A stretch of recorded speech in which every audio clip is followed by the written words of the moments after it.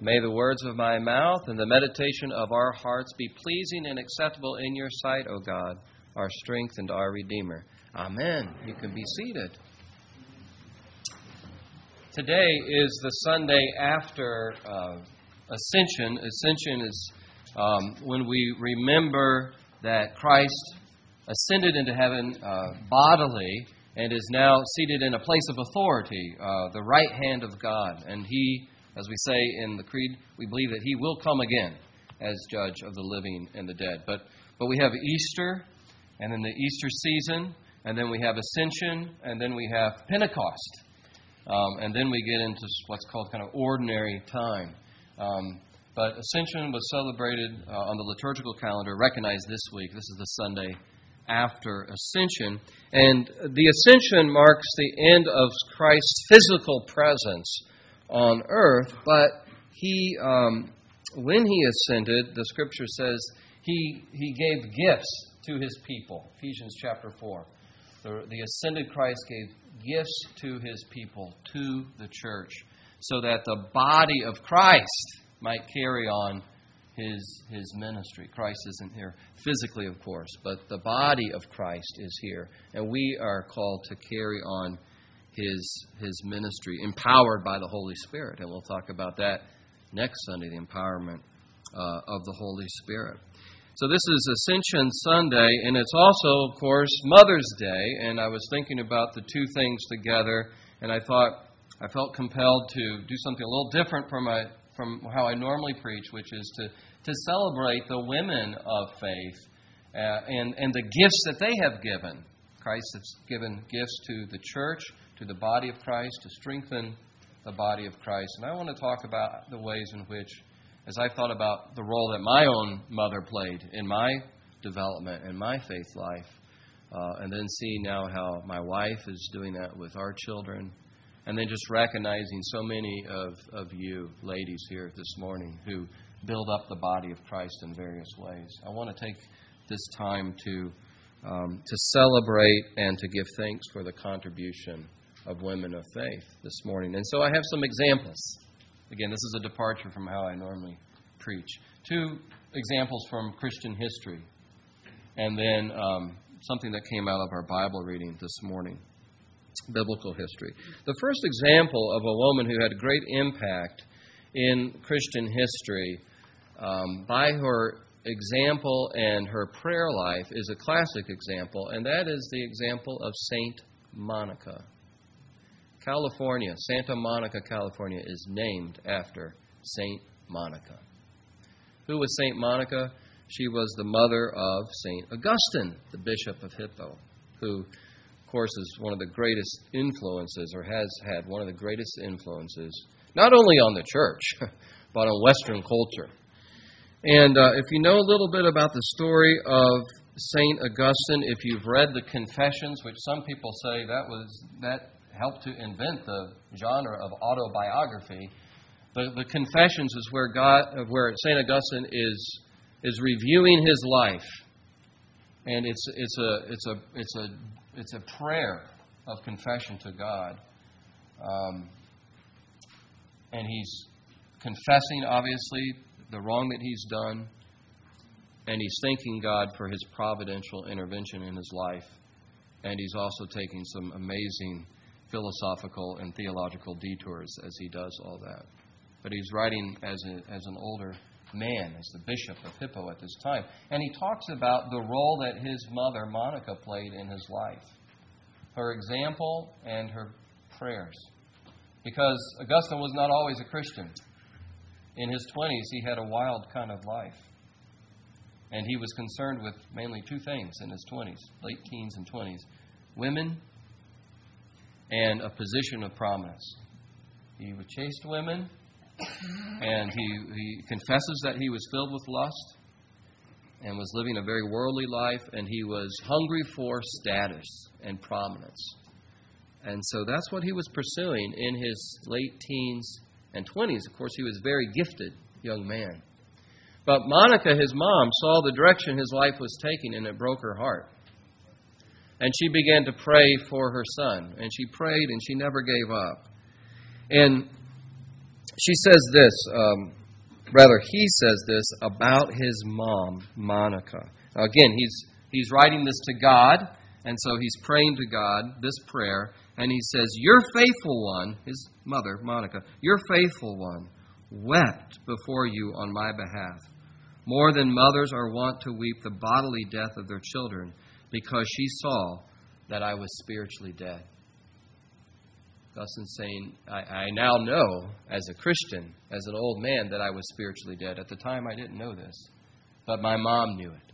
And she was praying, and with tears, he says, "God, you heard her tears.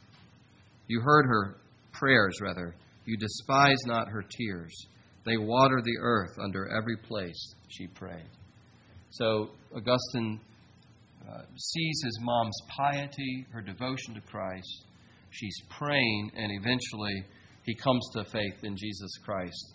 In his early 30s, Augustine was baptized with his son in the church on Easter 387. So Monica, I just lift her up for us as an example of a mother who is persistent in prayer for her children who are going in the wrong direction spiritually. And there's a power, the power of a praying mother or grandmother or an aunt in a family who is looking and seeing what's going on in their family, and then they're making that a matter of intercessory prayer. It's a wonderful example for us. Some of my earliest memories are of my mother at prayer. They're like kind of snapshots of seeing my mom at prayer, kneeling by her bedside as a very little boy. I remember those scenes, and that's been very influential to me. And still today, my mom will call me and say, "I'm praying for you about this or that." Very powerful. So St. Monica is a great example of that. To never really give up praying for the next generation. And then the other example I want to lift up from history is of a woman that maybe some of you have never heard her name. Some of you have, but I suspect that many of you have never heard her name. Now, she never married. She never had biological children, but she had thousands of spiritual children. Her name is Henrietta Mears. Henrietta Mears. And Henrietta Mears was a major figure in 20th century American Christianity. When she was in her 40s, she became the director of Christian education for Hollywood Presbyterian Church, which is a big church. And the pastor recruited her. She was a school teacher. She was working in the school system, but she was also, I believe she lived in Minnesota at that time, and she was also teaching Sunday school. And under her leadership, the Sunday school program there in the church in Minnesota was growing. And she was applying what she knew about educational theory and practice. She was applying some of that to her Sunday school system. But she was a woman of great energy, boundless, it seems, energy and intelligence, and the key thing here, really passionate about reaching the next generation for Christ. And so she gave it her all to reach the next generation for Jesus Christ. Again, she was not married. She didn't have her own children, but she was investing in the lives of the next generation. Now, here are some names of the people that Henrietta Mears influenced.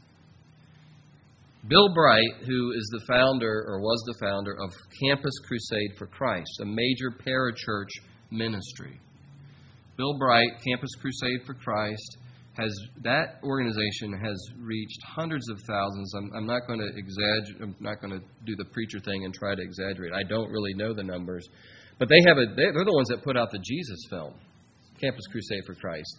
And some people claim that hundreds of millions have heard the gospel through Campus Crusade for Christ because of this Jesus film. Amazing influence that organization has had. Then she influenced Jim Rayburn, who is the founder of Young Life Ministry, another very important parachurch ministry. And I can tell you, just being in Anglican circles and even some of the bishops that I've met will point to Young Life or Campus Crusade for Christ and say, those ministries really influenced me in my journey. Because some of them were growing up in churches where they didn't hear a clear presentation of the gospel. And they got that through the college ministries or the high school ministries that they're in, like Campus Crusade for Christ and Young Life. So Henrietta Mears influenced these men, and she influenced Billy Graham. In fact, here's what Billy Graham said about her. I doubt if any other woman except my wife and mother has had such a marked influence on me. Her gracious spirit, her devotional life, her steadfastness for the gospel, and her knowledge of the Bible has been a continual inspiration and an amazement to me. So she gets to Hollywood Presbyterian Church. She starts writing her own curriculum. She publishes books. She runs camps. And that's where she really influenced Billy Graham, was at one of her camps. She taught the Bible. At one time, over 4,000. She had over 4,000 attendees in her Sunday school program at Hollywood Presbyterian Church. And so as I read about her and thought about her this week, there's an example of somebody, of a woman who is dedicated to passing on the faith to the next generation with energy, with intelligence, with strategy. She said, I'm going to go after the young men, and if I go after the young men, the young ladies will follow. And she was right. So she was a strategic thinker as well as a creative thinker. So let's pray that God will raise up more Henrietta Mears who will say, I want to be a spiritual mother to the next generation. So you have Monica, this woman of prayer, Henrietta Mears, this woman of intelligence and creativity and passion to reach the next generation. And then the third example of a woman of faith that I want to lift up for us is somebody who's mentioned in our readings from Romans 16. Romans 16.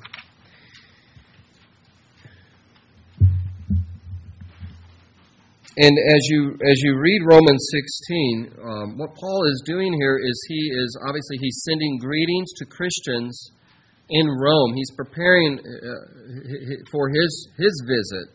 He had hoped to visit Rome. And so he sent this letter, which the letter of Romans, of course, is a world-changing document. And just think about it. It was Luther's rediscovery of the book of Romans that launched the Protestant Reformation. And then the history of 20th century Protestant theology was changed by another great thinker's interaction with the book of Romans, Karl Barth. And it changed the trajectory of Protestant theology in the 20th century. So Romans has had a huge influence in the thinking in the Christian West, in our theological reflection. And so you make your way through Romans 1 through 15, and there's so much stuff to wrestle with, and the doctrine and the theology and the moral conviction and the call to an ethical life in light of what Christ has done for you. It's also rich. And then you get to 16, and it's just this list of names. And it's easy to kind of pass over. And I would not have noticed what I'm about to point out to you unless I hadn't heard another Anglican minister named David Roseberry, who's retired now, preach and teach on this passage. So a lot of what I'm about to say comes from David Roseberry. I want to give credit where credit's due. But just notice here, before we get to this surprising verse here, the women that he mentions, and we don't have the whole Romans 16 before us, but Phoebe. Phoebe is a servant, or in the Greek, a deacon of the church.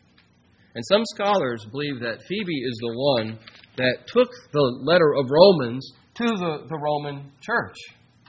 And he's commending Phoebe as a servant, a deacon of the church. He says that you may welcome her in the Lord in a way that's worthy of the saints, and help her in whatever she may need from you.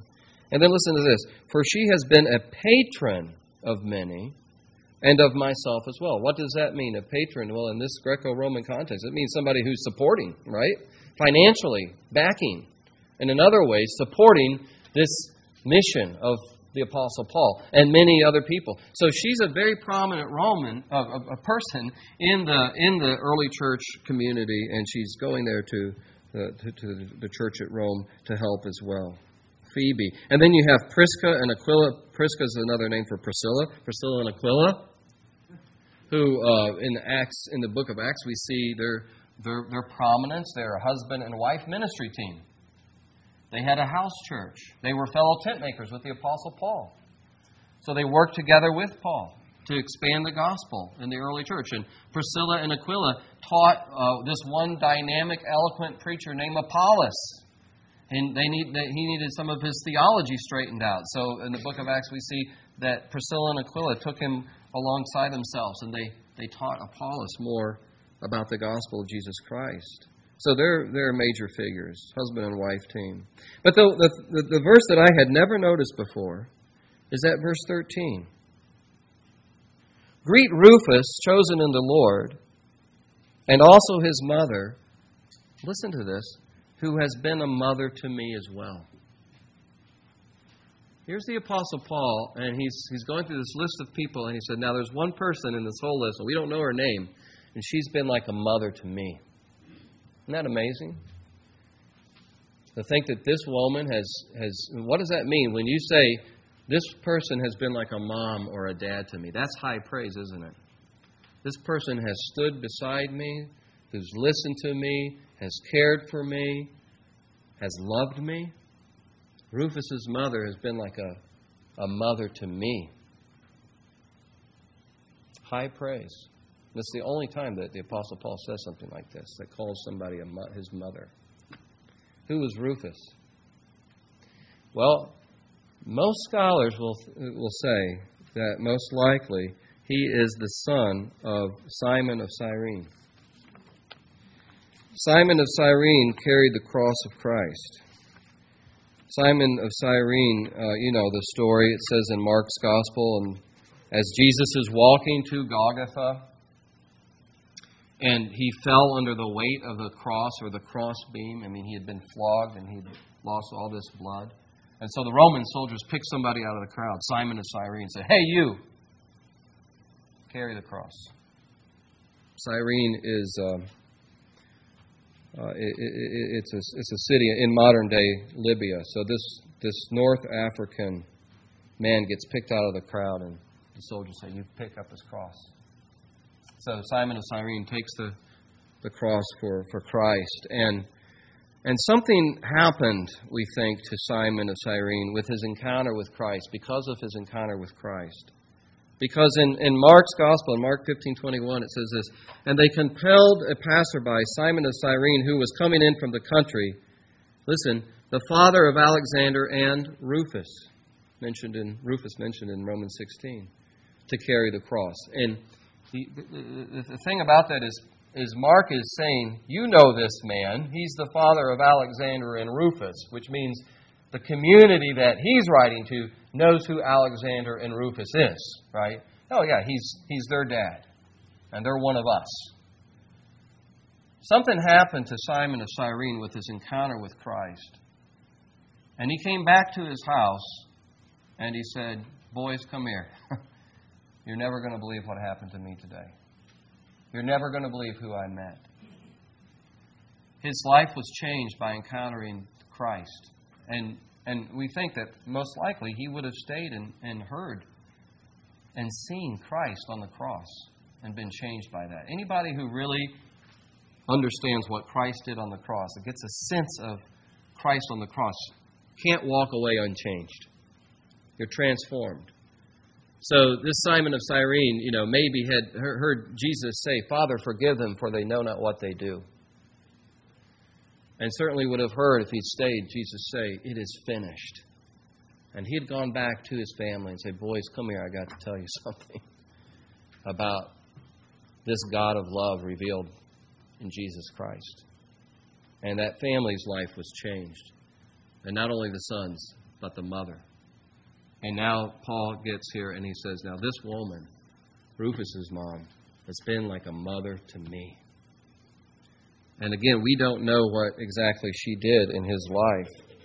Maybe she was able to tell the Apostle Paul at one point, I want to tell you about Jesus' final hours. I want to tell you what my husband saw and heard. And maybe she passed that down to the Apostle Paul.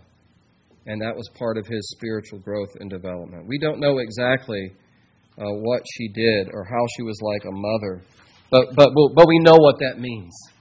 When you say somebody's like a mother to me, it means this person loved me, this person cared for me, this person maybe made a meal for me and sat down across the table and just let me talk and listen to me.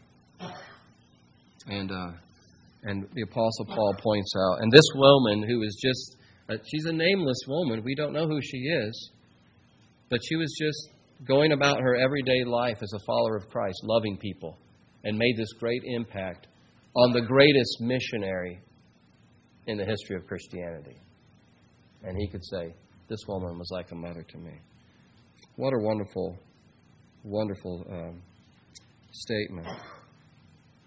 So, brothers and sisters today, and especially moms and grandmas and aunts, what a privilege you have, what a position you have to influence the next generation for the gospel.